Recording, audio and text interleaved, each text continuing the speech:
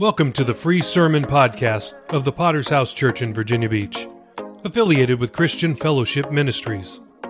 Our vision is winning souls, making disciples, and planting churches. It's Monday, and we are posting an instant classic for your inspiration. This message may come from anywhere around the globe, but is sure to stay with you for years to come. Make sure to subscribe from wherever you're listening to continue hearing life-changing messages. If you like what you hear, please support World Evangelism by subscribing to the premium version of this podcast for even more sermons. Links are in the show notes. Enjoy today's sermon. Again, it's a great privilege to stand and minister tonight on this subject. And I want you to, if you have your Bibles, turn with me to Luke chapter 16. I want to preach a message I've entitled, An Inconvenient Truth. And no, it's not going to be a message about global warming.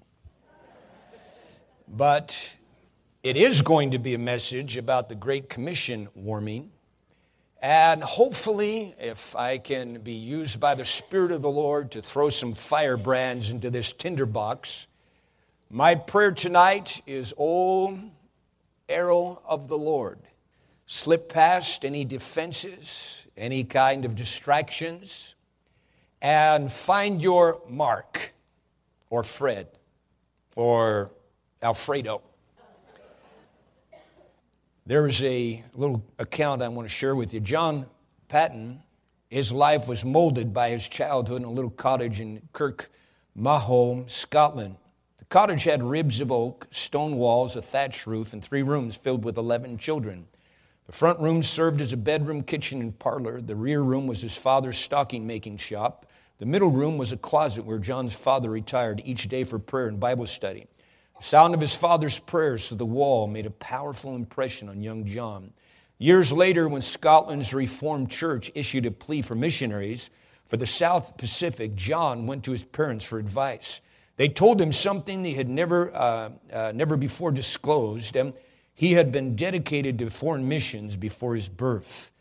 John sailed from Scotland April 16, 1858, landed on the islands in November. He found himself among cannibals and endangered again and again. They encircled us in a deadly ring, he wrote of one incident. And one kept urging another to strike the first blow. My heart rose up to the Lord Jesus. I saw him watching all the scene. My peace came back to me like a wave from God. I realized that my life was immortal till my master's work with me was done. I don't doubt for one single moment that there's some people here tonight that, unbeknownst to you, somebody's dedicated you to the Lord. You might even ask your parents or your grandparents or your pastor. And tonight, it's been my experience oftentimes in the timeline of 33 years of serving God that God has switches. And along the way, he can flip a switch that all of a sudden something clicks and something comes on, much like Greg Mitchell preached last night. You know, the real inspiration for this sermon comes out of my son, Chris, and his wife, Melanie, and their 2 children went to take over the church there in Johannesburg, South Africa. And so this young boy that left with us, he was just a little Schaefer, bounced on my knee, about 9 years old, and spent 9 years of his life in the Philippines. When we were leaving, I called him in, my daughter Stephanie, my oldest daughter. I said, you know what, we're thinking of going back to the United States. And you got to understand, he's an American kid, all American, and always rejoiced when we were going back. And so I said to him, what do you think? And out of his mouth, I never forgot this, he said, oh no, Dad, what would happen to the church? I said, are you willing to stay here? He said, you know what, Dad, we can't leave. We got to consider the church. I found that great comfort to my heart. Years later now, he's been pastoring in the Northwest. Now he's accepted the call to go overseas. But we had the opportunity to see them a few days before they took off. So they kind of had our home as a staging area to gather in all their supplies and everything, and bunch of luggage that they put together to take over. And so it's very apparent that when you're about to go overseas, there's a lot of stress. And, you've just liquidated up in your house, and you sold this, and you gave this away, and you got this loose end and that thing. Kids, of course, get runny noses and cough, and you're going around town like a chicken with your head cut off, trying to cover as many bases as you possibly can. And so this began to stir some area long walled off inside of my mind, inside of my psyche. And I began to have flashbacks. No, it wasn't from LSD. It was the flashbacks that came back from my experience going along those footsteps as well. And so then I got a chance to talk to him, and he arrived safe and sound. We thank the Lord. But he began to testify about the plane was full and crying, screaming kids, and my kids were joining in the cacophony of that. We got there, we got all the bags. I got the wrong bag. I had to make another trip back. I got all these people talking to me, gibbering, jabbering at me, and remember this, and don't do this, and make sure you know how to drive this. And they drive on the wrong side of the road over there in South Africa. Man, if they ever should have got on the same page on one thing, it should have been driving the right side. Can you say amen? And so he's telling me this, and he's rocking, he's reeling. He got there, and he come to find out that very evening he was going to be taking over the church. He felt very ill-prepared. He couldn't find his right clothes, his right color socks and shoes, and so forth. And so all of these things, and oh, by the way, make sure you remember how to drive because tomorrow you're on your own. There we are, 4 of them packed into this little shoebox guest house. No air conditioning, no screens, bugs, and sweat dripping off him. And so he goes to the office. Please, I'll pay good money to have another room. Sorry, sir, there are no other rooms. And so all of this inundation that came at him, and it occurred to me yet again, why would anybody, when there's nonstop upheaval, this is what you're looking at in order to go overseas in the initial stage, why would anybody in their right mind do this? And there is absolutely no such thing as free revival. There's no such a thing as inexpensively fulfilling what God has called us to do. The cost has ever been the same, beloved, and that is the dear, dear currency of people's personal lives to pay the price.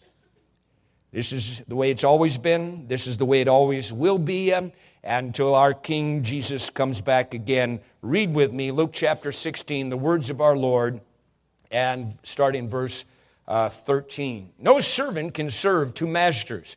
Either he'll hate the one and love the other, or else he'll be loyal to the one and despise the other. You cannot serve God and mammon.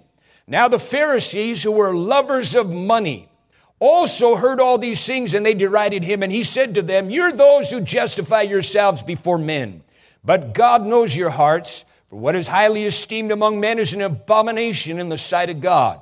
The law and the prophets were until John. Since that time, the kingdom of God has been preached, and everyone is pressing into it. Let's begin by looking at a new and a higher call. You know, men and women left to themselves, even good, quote, religious folks, it's not long before they settle into the rut of materialism and worldly concerns and basically human nature, when it comes down to its lowest denomination, is that we're concerned about ourselves and our own advantage. This is what had happened to the Pharisees. If you go back and research the Pharisees, at one time these were good men. These were men that took upon themselves during a time of apostasy. They rose up. They had a commitment to the Scriptures. They were men that originally started off sincere, and they never thought to themselves, or they never intended that they were going to wind up this way. This was not what their plan was. But as the time went on and the years went on, they became more and more stuck on materialism and consideration of self-advantage had turned them aside. You see, this is the real Jesus that comes at us. Jesus steps on the scene and he turns the apple cart upside down. Really, you could say he turns the world right side up. And the thing that I love about Jesus as you look in the Gospels is he had the ability like none other, to reach inside the human breast and to stir things awake and rattle the cage inside of us and cause things that were perhaps dormant, perhaps we didn't even know about, that existed inside of us, and to begin to cause us to consider other possibilities, or in other words, a new and a radical approach to life. Jesus Christ, much like he came to the temple and he turned over the money changers' tables, he drove out things that ought not to be there, and he was able to cause this major upheaval and disruption. Jesus Christ sometimes will come suddenly to the temple of our lives and do the same. In fact, some of you tonight, he's going to do that. Hallelujah.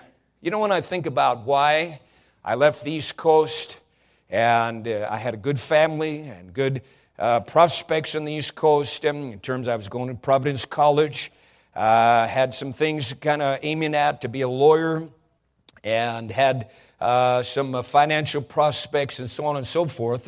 The reason why I was willing to turn my back on all of those things was because I found myself captivated by a radical vision, by a radical possibility that my life could count, and that I didn't just simply need to settle for the status quo or merely going through the motions of the rat race, and big whoop, you get a degree, you get married, you have a career, you make some money, you get some toys, and big whoop, you come to the end of the day, and that's all you've got to show for yourself. You know, when I began to consider, even as a 19-year-old young man, the possibilities that God could use my life, inject my life with a significance, and that which would reach into eternity, it began to turn my crank. It began to cause me to say to myself, you know what, I'm willing to face off to my parents, good old Catholic, Roman Catholic parents that commanded me to stop this foolishness, get on the next plane and you come home. Nope, I'm not going to do that. I have a higher obligation. I want to respect you as far as I can. But you know something? I'm going to give myself in the service of the great King of Kings. And I began to do that. And the thought about being called to preach the gospel that is able to change, not just simply, do some service for somebody, but to actually change eternal destinies, unleash movements like we've been able to see in the Philippines, and to have impact that absolutely lays a foundation for the new world that's coming, and the trump of the angels trump, hallelujah, as we're helping to lay that foundation for what is to come. I want you to listen to the sweet nectar. I've mentioned this man Patton, but listen to the rest of the story. On October 24th, 1869, nearly 11 years after his arrival, Patton led his first communion service. 12 converted cannibals partook of the Lord's Supper. As I put the bread and wine into those hands, once stained with the blood of cannibalism, now stretched out to receive and partake the emblems of the Redeemer's love, he wrote, I had a foretaste of the joy of glory that well nigh broke my heart to pieces. Now, we're talking about significance. Amen. Thank God for every single person. We work jobs and we have families, and you know what? But you see, there's so much more, and there is a periscope in the spirit realm that needs to be put up on high above the waves of the mundane and of the ordinary. And you need to realize that God really does want to use your life and my life to have eternal impact. Those aren't just smart words. William Barclay fastened upon this truth. He said, inside of every single man's heart is a sleeping hero that Jesus came to wake up. Abraham Lincoln, as he was going through the tragedy and all the things of the Civil War era, he spoke as he considered the possibilities within the hearts of men. And he said, you know what, if they're surrendered to the Maker, you need to have the better angels, if you will.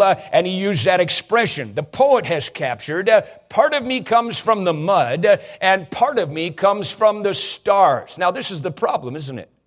Because the flesh wrestles against the spirit, and the spirit wrestles against the flesh, and we're in a tug of war so many times, but I want to tell you that inside each one of us, there are reservoirs of possibilities you perhaps have never considered. I don't care who you are here tonight. You're not functioning in all 16 cylinders, and there's a minute part that we use really overall, and every single one of us has incredible possibilities that could be tapped for God. But it's like oil that's buried out of sight beneath the surface of the ground. It has to be drawn up and put to use in order for it to be any good. And there's reservoirs, I've declared to you tonight, brother, sister, that could have incredible impact and abounding fruit and abiding fruit that if the Lord could get us to surrender up. Now, right here, we encounter a major problem, especially in regards to the subject at hand. You know, you have to separate fact from fiction, has been my experience when you're dealing with world evangelism.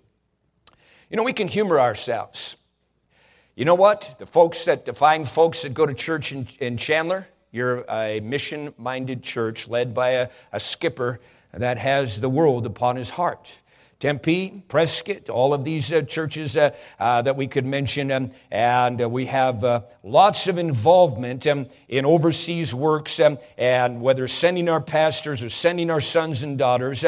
But you know, just because you attend one of our churches, you could make the grave mistake.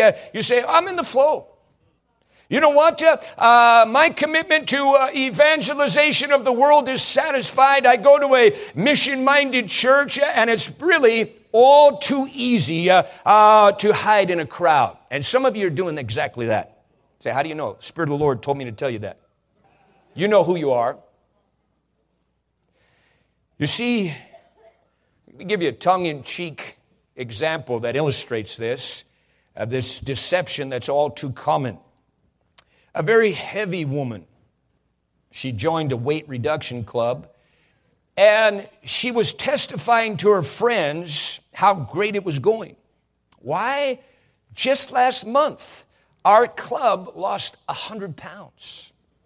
Her innocent son, who had noted that there had been no change in mommy's eating habits, nor reduction in her overall appearance, stepped into it by saying, yeah, but mommy, how much did you lose?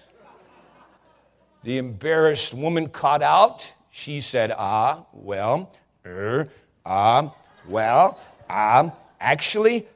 I didn't lose any, but the other girls are doing so good. Now, that's a tongue-in-cheek illustration of a principle that can apply here. The Apostle James was known for his practical bent, and he said, you know what? Be you doers of the word and not hearers only, deceiving your own selves. When it comes to world evangelism, I have found that many are willing to go, but they're planning to stay. You know what? Jesus Christ is never fooled by our jive baloney. Amen. There was a young man that came kissing up to him. Oh, Jesus, you are good master. Oh, you are, you know what, good master. And Jesus jerked his covers and said to him, why do you call me good? There's none good except for God. In other words, the inference, are you acknowledging that I'm God? Because if you are, and we do acknowledge Jesus Christ as God, and if that being true, that means that he has God rights to speak to us. That means that he has the right to say, hey, I want you to do thus and so. I've got something I need you to do, an errand I want you to run. And so he calls this guy's shot. He says, okay, go and sell. This is what you lack. Go and sell all that you have. Give it to the poor and come and follow me. The Bible says because yet again, because of mammon, because of material things that had their tentacles latched around his life, and because the love of those things, he got caught out in a Kodak moment before all of eternity and the angels of God, and he would not do what Jesus said. You know, Jesus gave him an apostolic call. This was a call, the same call that he issued to Peter and the boys, come and follow me. I'll make you fishers of men. He said, go and sell all, come and follow. Some people think that he was the one that should have replaced Judas. But he got caught out. Oh, don't talk smack to Jesus or to me. John Stott, an English preacher, he said, modern men seem more interested in security and wrapping themselves in cotton wool and making sure that they can eliminate anything of risk or anything of danger or anything of deprivation.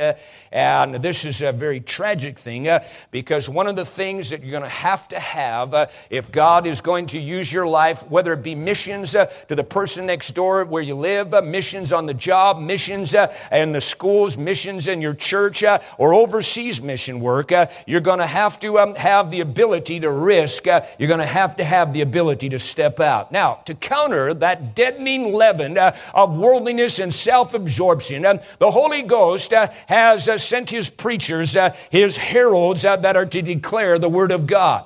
In this context, they're rising up when the sore point is touched about material things. They were covetous. They derided Jesus. And when Jesus said, you cannot have two master passions ruling on the throne of your life, either God or material. Either the spiritual or the physical is going to rule. It cannot be that there's a two-headed master. Only one is going to have supreme allegiance and supreme authority in your life. And so they derided them. They sneered at Him. And Jesus said, you're those that justify yourselves before men. God knows your heart. God knows our hearts here this evening. And Jesus moves on and He ties into this. He said, the law and the prophets were until John. Since that time, the kingdom of God has been preached, and everyone is pressing into it. You know, the possibilities are to be proclaimed in the preaching of God's word. Then it's up to the individual with fear and carefulness to work out their own calling and very, very soberly. You know what? Don't wait till I come and give you a word about this. Well, if the evangelist calls me out of, 500, 700, 800,000 people here tonight, then I'll know that that's really you, Lord. But you see, the arrow of the Lord is not bound. The word of God's not bound tonight. And you might be hiding behind the wall back there for all I know, but the Lord can find you out. And you see, the issue becomes is that the word of God's delivered to us, and the kingdom of God has been preached ever since John came. There was a turning point in the economy of God, and since that time, preachers proclaim the will of God, and they declare to the people's attention that God has a plan for their life, and then it's up to you to work out your own salvation in fear and carefulness. Can you say amen? Let's focus on this phrase Jesus used. Everyone, the kingdom's been preached and is being preached, and everyone is pressing into it. Now, this is never to be a light thing. This is never going to be actually the will of... Now, listen, the kingdom of God in its possibilities to touch nations, to unleash movements, it's not going to be a piece of cake. It's not going to be abracadabra, open sesame, and lickety-split, it unfolds. That's not the teaching of Jesus Christ and the teaching of the Word of God. You're going to have to be serious. You're going to have to make some decisions, and I want you to focus on this phrase that everyone's pressing in. That word pressing is a Greek word, biadzo. It literally means to force, to crowd oneself into, or to be seized. It's never going to happen without you. The little line that I always remember is, without God we cannot, without us He will not. And so there is the part of God, and there's the part that you supply, and it makes a chemistry that forms a powerful thing. And the Lord would speak to us tonight and have us to understand it's not going to happen without us. He's not going to send an angel over and snatch us out of Chandler and deposit us off in some nation that needs the gospel. Friend, it's going to have to be some decisions that you and I make. Robertson's word pictures of the Greek says, here the meaning clearly is that everyone forces his way into the kingdom of God. A plea for moral enthusiasm and spiritual passion and energy that some today seem to despise. Now, this was written about 50 years ago, and all the more in a lukewarm generation. Now, Matthew chapter 11, verse 12 is a companion verse. Jesus said, from the days of John the Baptist until now, the kingdom suffers violence, and the violent take it by force. I like the Amplified translation, brings out the added flavor, and it goes like this. And from the days of John Baptist unto the present time, the kingdom of heaven has endured violent assault, and violent men seize it by force. As a precious prize, a share in the heavenly kingdom is sought with ardent zeal and intense exertion. Believe you me, you're not going to fulfill a missionary's call or missionary role, be that here in Chandler or be that overseas someplace, without stepping up to the plate and determining with a pit bull tenacity that you're going to lay hold of what God has for your life. Don't even go there. Well, the sovereign God is going to, he's going to, he's going to sprinkle some magic fairy dust on my head at night, and I'm going to wake up like John the Baptist and begin to preach blockbuster sermons. Ain't going to happen. You know, you can only pull out of a bag what you put into it. You know, the real heroes and heroines, they're not the brain dead, airhead Britneys and Parises and whoever else of the world. You know, Britney, what a poster child. You know. And, the world goes agog over such these flash in the pan little starlets that are here today and tragically burnt out tomorrow. Just enough like Madonna to just spread her seed of puke and garbage and corrupt another generation of good little American girls. They're not the heroines. They're filthy pigs. But you see, the issue is the brave men and women that were willing to do what God has said to them, that were willing to press in to all that the Lord has called for their lives. I was thinking about Eric Liddell, the guy of the Chariots of Fire fame, and I have a little snapshot of his life. Eric Liddell was a missionary kid born in China. At age 7, his parents enrolled him in a boarding school in Britain, and he spent most of his childhood separated from them. But school officials encouraged him to devote himself to sports, and young Eric soon developed an athlete's physique. He also began flexing his spiritual muscles, rising early each day to meet the Lord in prayer and Bible study. When Eric entered the university, he broke one record after another in sporting events. His sister wrote their parents in China saying, every week he brings home prizes. We've nowhere to put them all. As his fame grew, an innovative Scottish evangelist named D.P. Thompson eyed him as an intriguing prospect for the ministry. He invited Eric to share his testimony with a group of men in Armandale. And on April 6, 1923, Liddell made his debut in public evangelism. By the time he arrived in the Paris Olympics that summer, Eric was known worldwide as a powerful athlete and as an outspoken Christian who, despite refusing to race on Sundays, could win the gold. Can you imagine that? Not 100 years ago, there were people that actually had convictions. I'm not doing it on Sunday. It's the Lord's Day.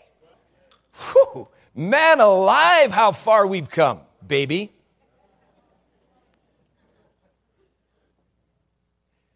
He won some other races. Fame didn't stop him from following his parents to China. He arrived there as a missionary in 1925. When the Japanese invaded in 1937, he purposefully remained. And in 1943, he found himself interned in a camp outside Peking.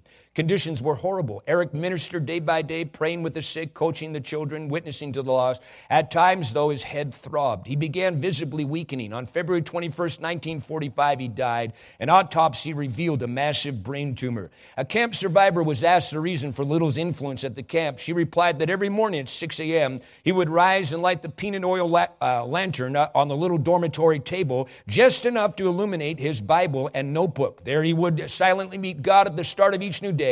It was the Flying Scotsman's lifelong habit, she said, the secret of his power. There's a hero. If you look at missions and the modern mission movement actually can be traced to a man that was the most unlikely character or unlikely candidate. His name is William Carey. This guy had so many different issues about his life, and he had not a good marriage. He had a problem physically. He couldn't even work outside. And yet he came upon a journal of Captain Cook's voyages, and something was lit. One of those switches I mentioned earlier was triggered, and this man began to yearn.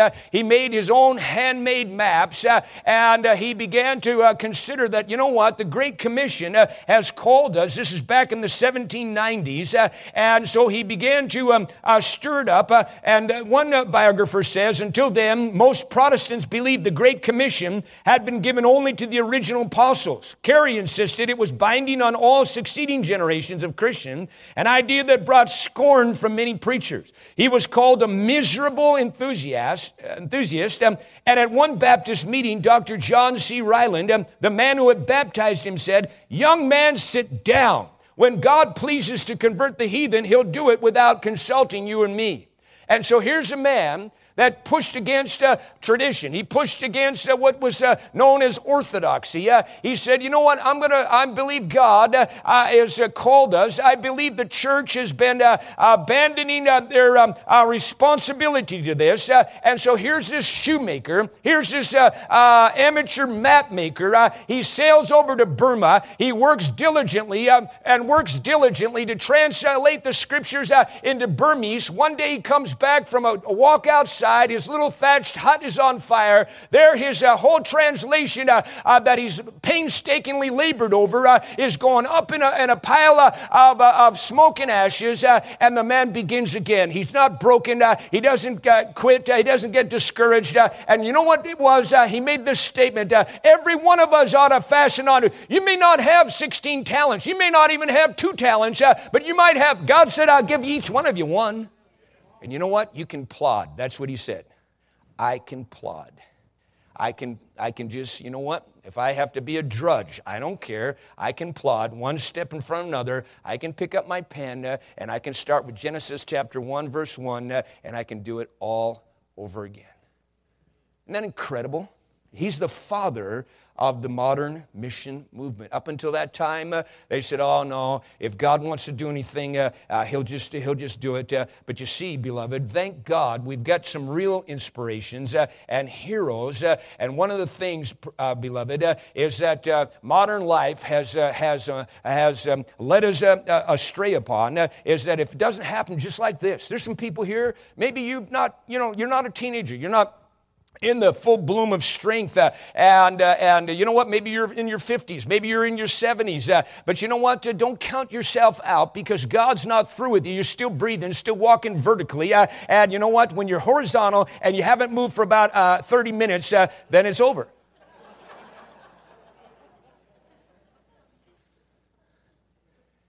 You know, it's monstrously false that if something doesn't happen just like this, you know, there's chapters in God. There's chapters. And you may have a small chapter or a narrow influence in an early stage, and you might bust into a completely huge place of ministry, and another chapter as your life unfolds, as you faithfully serve God, and you walk in a long obedience in the same direction. Another thing that's false is that you need things to make you happy. Recently, there was an article in the Arizona Republic that really caught my eye, and what it said was they were comparing houses of today back 200 years ago.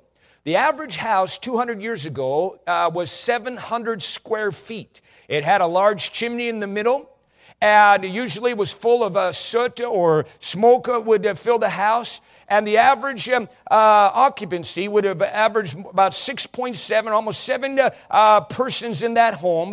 And many of those houses would have had 10, 11, 12, 13. And they did it in a little shoebox kind of a place, 700 square feet. Today's home, the average home is 2,400 square feet. And the average occupancy is 2 adults, a man and a woman, and a dog and a cat, and all of them, including the dog and cat, are on Prozac.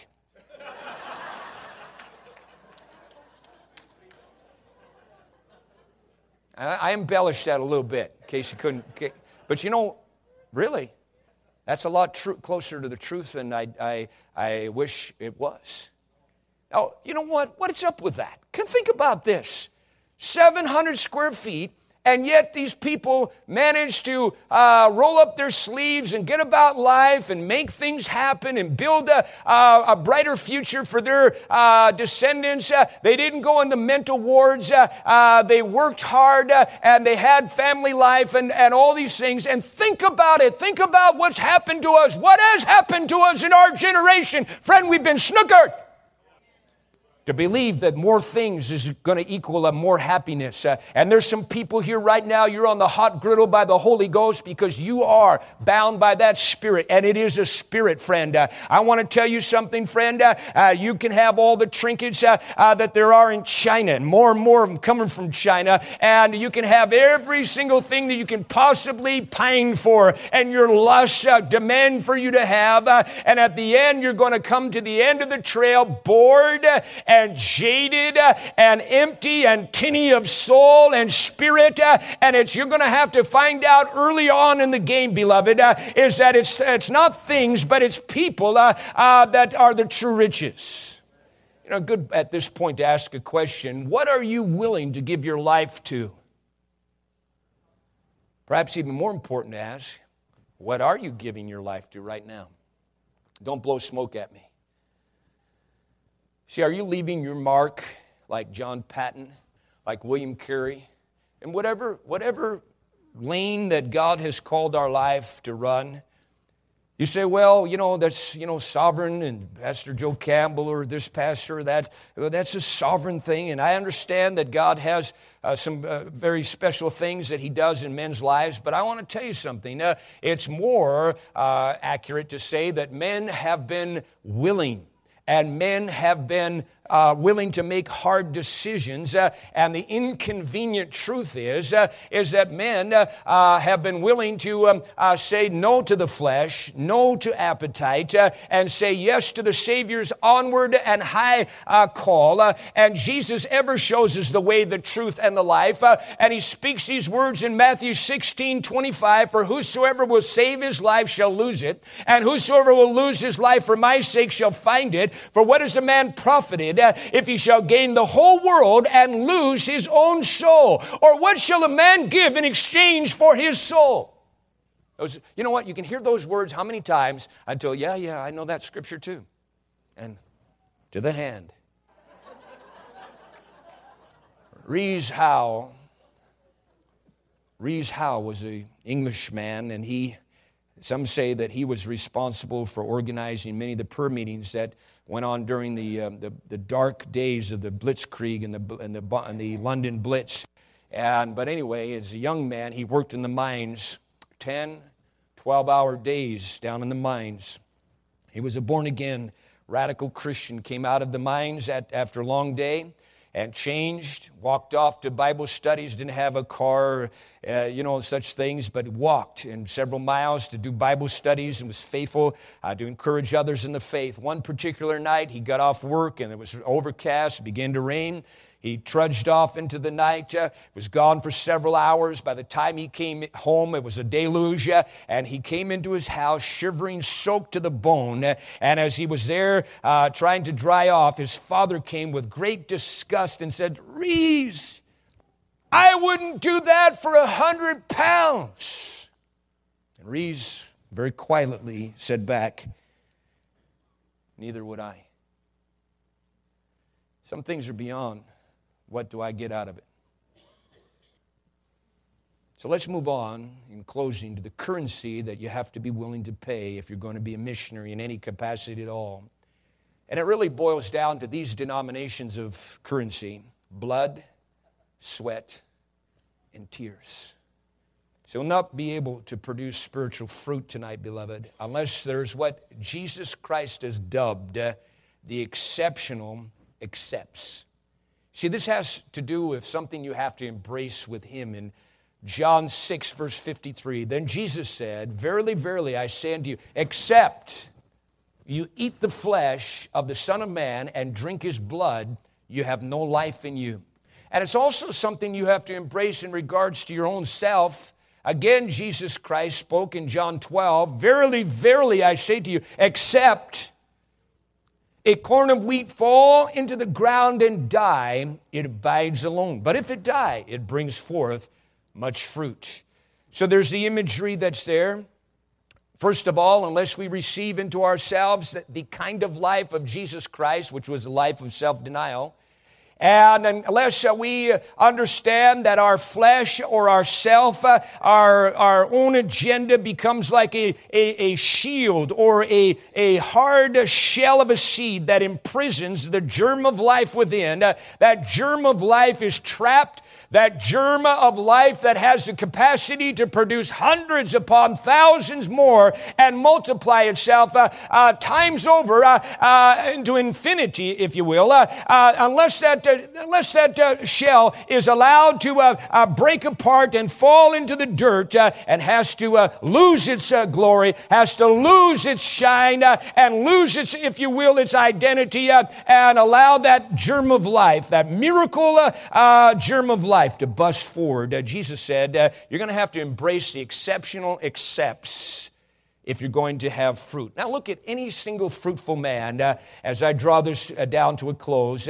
They have had to buy this truth and sell it not.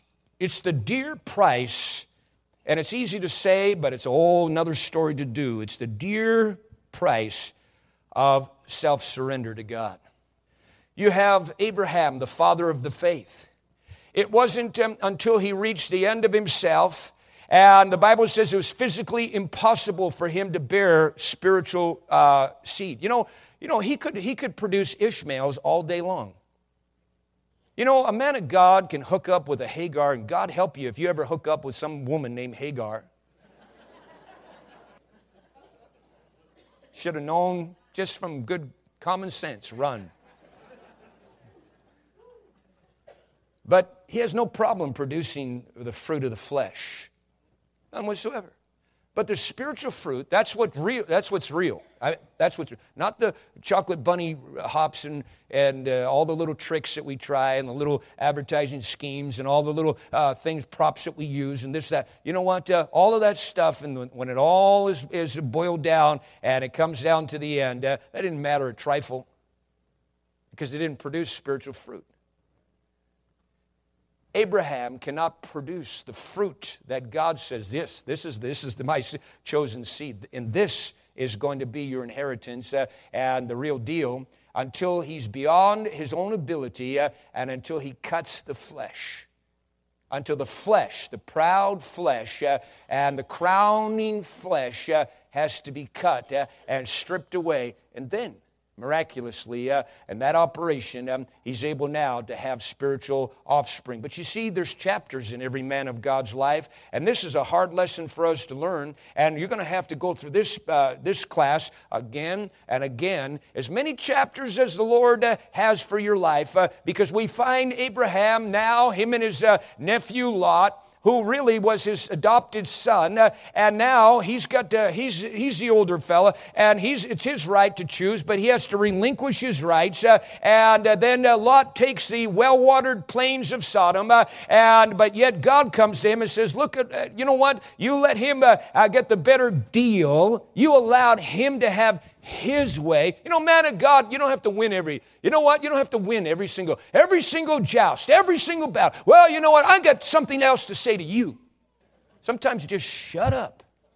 God gave you 2 ears and 1 mouth, and the math is right. Amen. Immediately after he allows the carnal brother to have his way, God comes to him in the secret place and says, you know, I give you the whole enchilada. Later on, you've got the promise, Isaac. God says, I want it back. I want it back. Now we're on some pretty heavy sacred ground. God has the right to come to us and say, I want it back. And so, obviously, he didn't want to kill Isaac prematurely, but he did want to check out Abraham, and he will check out you and I.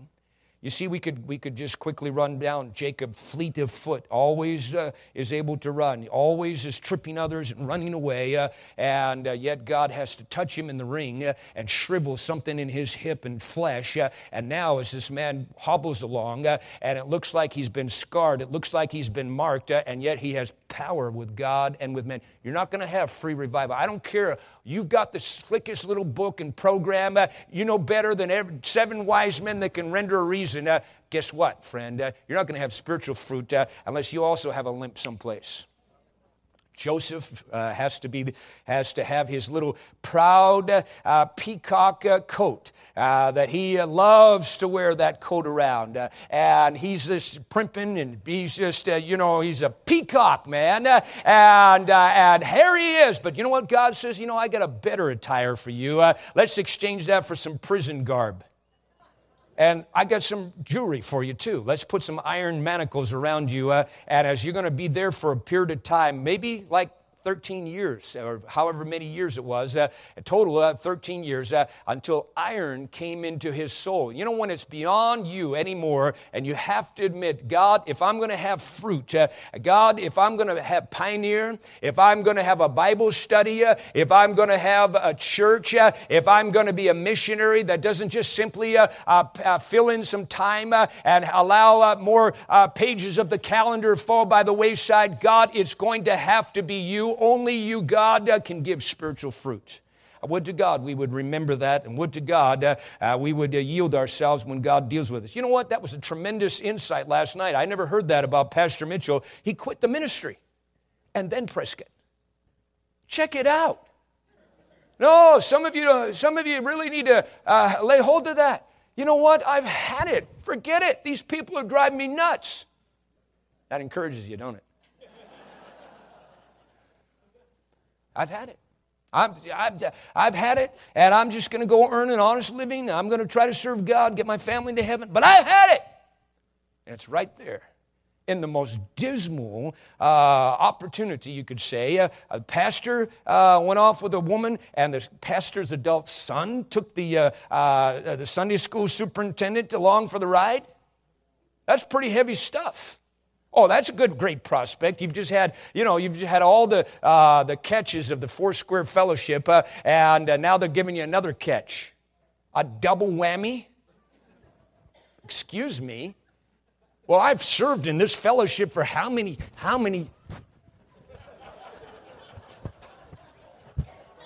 years? I deserve better. How many chapters, and we'll never know until eternity, are behind Pastor Mitchell's fruitfulness? There's a poem that really convicts me, and it goes like this. Hast thou no scar, no hidden scar on foot or side or hand? I hear thee sung as mighty in the land. I hear them hail your bright ascendant star. Hast thou no scar? Hast thou no wound? Yet I was wounded by the archers spent. Leaned me against the tree to die and rent by ravening beasts that compassed me. I swooned. Hast thou no wound? No wound, no scar. Yes, as the master shall the servant be. And pierced are the feet that follow me. But thine are whole. Can he have followed far who has no wound, no scar? That was written by Amy Carmichael. She went in the 1800s to India. She went there as a young woman, stayed there the rest of her life, 40 plus years. Never did have a furlough. Never did go back home. And she wrote something. She was probably the best man that England had at that day.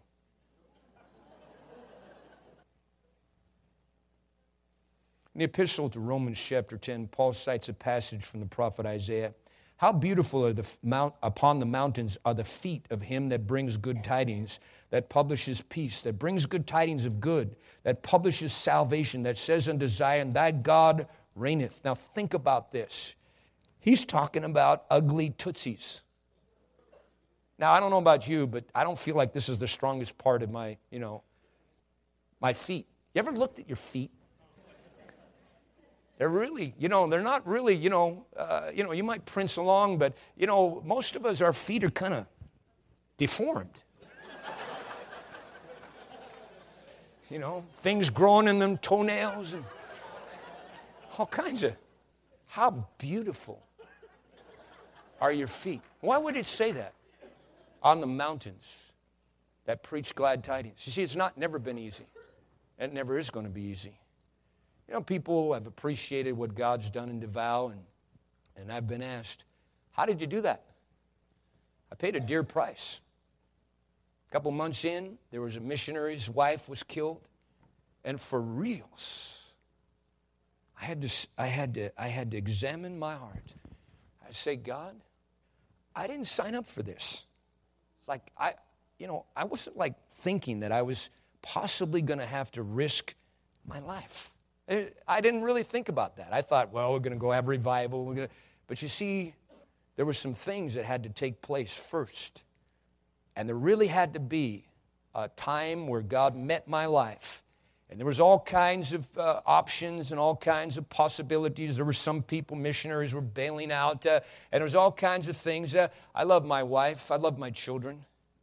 It was no picnic to have my kids lie down on the running board in the car as I drove them to school as we had to run the gauntlet through they called it Nika Agdao, killing fields. That's pretty weird to have these drills with your kids where you say, okay, everybody at the count of 3, everybody go in 4 different directions. I wasn't digging that. I want to tell you there were some intense things and some intense times. And there was all kinds of stuff. We didn't go there to get a missionary's feather in our cap, friend. We went there because, you know what? We answered a call. We had no idea what was going to befall us or what waited for us. They called Davao City Murder City, Asia. But you know what? By the grace of God, we saw a tide change, if you will, in that city. We saw the NPA, the communists, driven out. We saw the glory of God come in. Many precious Filipinos and wonderful movement of God was unleashed. And I rejoice. Hallelujah. And you can go there today. You can say, you know what? Man, what a powerful thing. I have the privilege of going in 12 days with my father in the faith, Pastor Mitchell. My wife is coming back. This is going to be my 30th round trip, but who's keeping track? My son that was raised there from a baby. My son-in-law who's a pastor, and his wife is staying behind with the kids. But you know what? What a glorious, glorious thing. As I mentioned, 1,200 delegates. And this is a wonderful thing to be able to do this for the glory of God. But I want all of you wannabes, you're going to have to pay with the currency of your life. I close with this. In the barren prairie, the hiker huddles down. The cold northerly sweeps over him, stinging his face and numbing his fingers.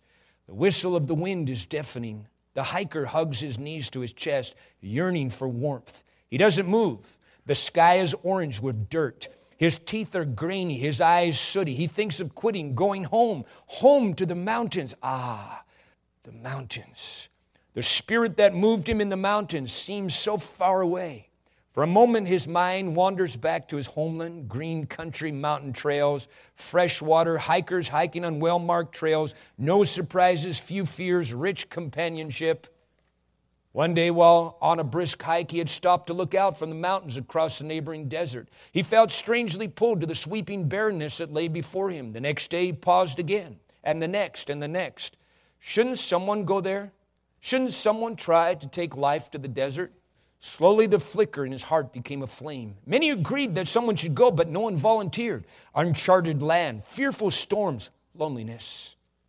But the hiker, spurred by the enthusiasm of others, determined to go. After careful preparation, he set out alone. With the cheers of his friends behind him, he descended the grassy highlands and entered the desolate wilderness. The first few days, his steps were springy and his eye was keen. He yearned to do his part to bring life to the desert. Then came the heat, the scorpions, the monotony, the snakes. Slowly the fire diminished, and now the storm, the endless roar of the wind, the relentless cursed cold. I don't know how much more I can take. Weary and beaten, the hiker considers going back. At least I got this far. Knees tucked under him, head bowed, almost touching the ground. Will it ever stop? Grimly he laughs at the irony of the situation. Some hiker, too tired to go on, yet too ashamed to go home. Deep, Deep is the struggle. No longer can he hear the voices of friends. Long gone is the romance of his mission. No longer does he float on the fancifulness of a dream. Maybe someone else should do this. I'm too young, too inexperienced. The winds of discouragement and fear whip at his fire, exhausting what is left of the flame. But the coals remain hidden and hot. The hiker, now almost the storm's victim, looks one last time for the fire. Is there any greater challenge than that of stirring a spirit while in the clutches of defeat? Yearning and clawing, the temptation to quit is gradually overcome by the urge to go on. Blowing on the coals, the hiker once again hears the call to the desert. Though faint, the call is clear. With all the strength he can summon, the hiker rises to his feet, bows his head, and takes his first step into the wind. Let's bow our heads. Thanks again for listening to the free version of the VBPH Sermon Podcast, where we post sermons on Mondays, Wednesdays, Fridays, and Sundays. We also have a premium version of this podcast, which posts sermons and interviews every single day of the week. So why would you want to subscribe? I'm glad you asked. I have 5 reasons for you. Number 1, on the premium version, we post full versions of Testimony Tuesday, Pastor Campbell Thursday, and Study Day Saturday. If you'd like to hear those episodes, then subscribe now. Reason number 2, uninterrupted listening.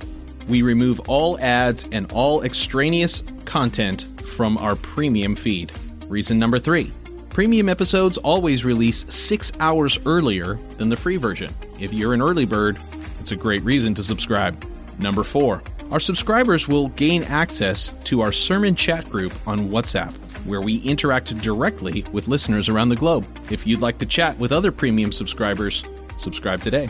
And finally, every dollar we raise goes to world evangelism.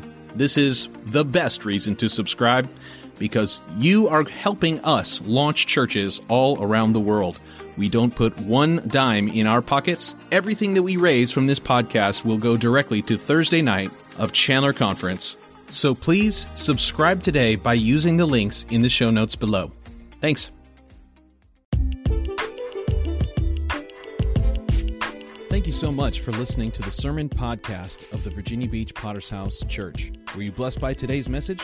Let us know. Please leave us a rating on Apple Podcast or on Podchaser. We'll be back next time with another life-changing word from heaven. God bless.